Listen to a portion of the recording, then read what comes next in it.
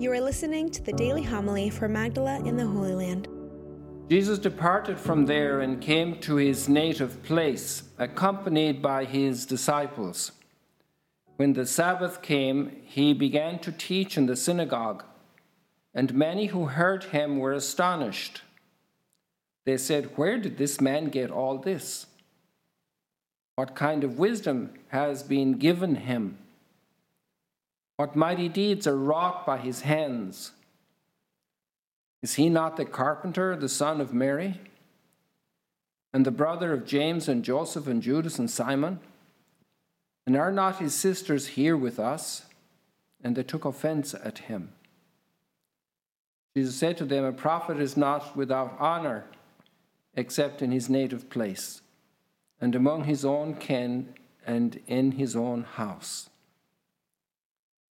So he was not able to perform any mighty deed there, apart from curing a few sick people by laying his hands on them. He was amazed at their lack of faith. The Gospel of the Lord. Praise to you, Lord Jesus Christ.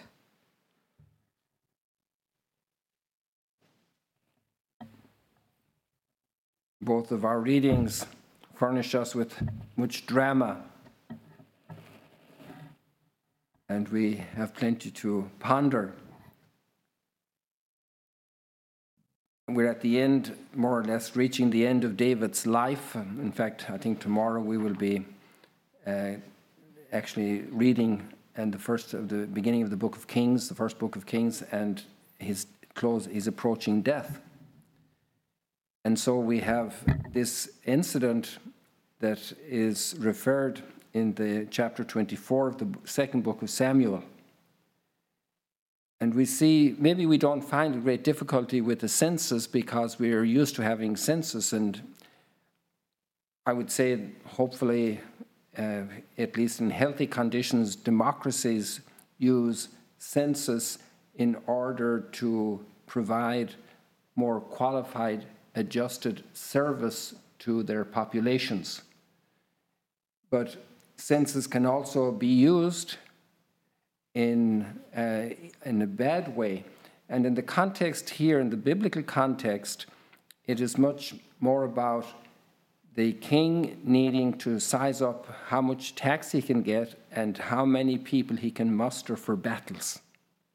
And so David at this point has everything under control in his kingdom, but he has this desire to conquer more probably. And no matter how much well-being people acquire, there's always a hunger for more and a thirst for more. It's the nature of greed, the nature of ambition.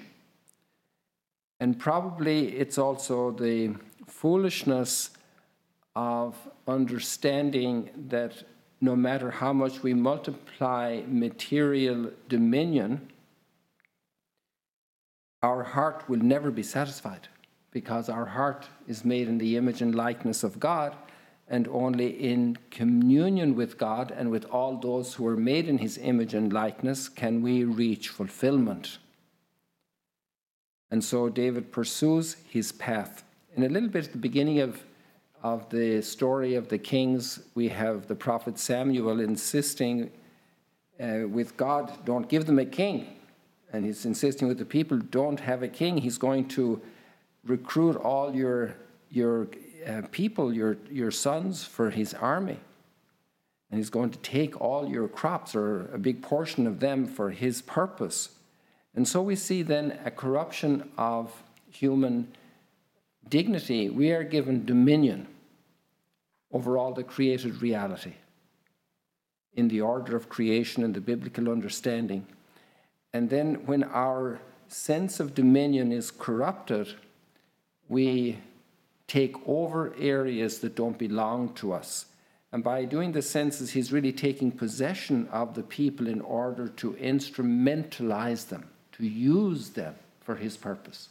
And this will cause also great harm to all the other people who will have to face his advancing army.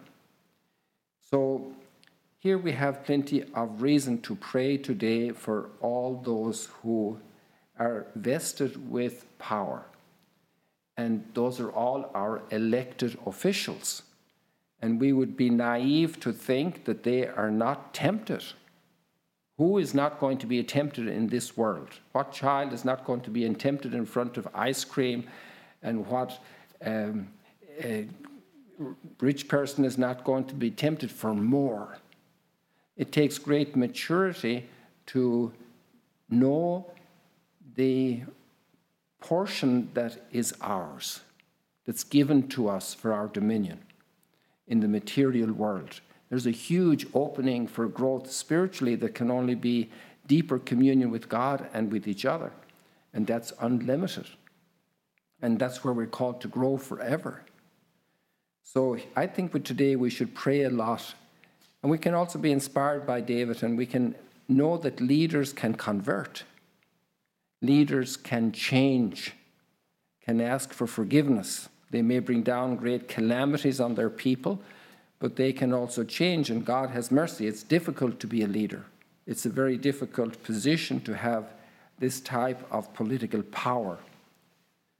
And then we have the extraordinary example of Don Bosco, this priest today we remember, who mustered so much talent and so much material resources to serve the children who were victimized through the Industrial Revolution.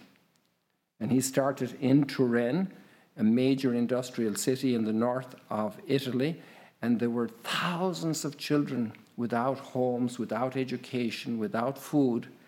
And he addressed this need, and then he got people of means to help him to set up schools, to provide for them, homes for them. And little by little, this became a whole religious congregation. There are over 30,000 members, and their Salesian sisters as well as brothers, priests. So there's an amazing army of work, bigger than David's recruited army here, his census, for the whole world. All over the world, everywhere. I met them in the Philippines on the World Youth Day, in one of the poorest areas in a slum area outside Manila, with a school for thousands of children, and marvelous work was being done. And when I was in Germany, one of the two provincials at that time in Germany, Father Deming, was a great personal help with so much love and care and understanding. So this is what Jesus taught us, and he's rejected today in Nazareth by his own people, and they only see the human level. They don't have opened their hearts to faith. He marveled at their lack of faith.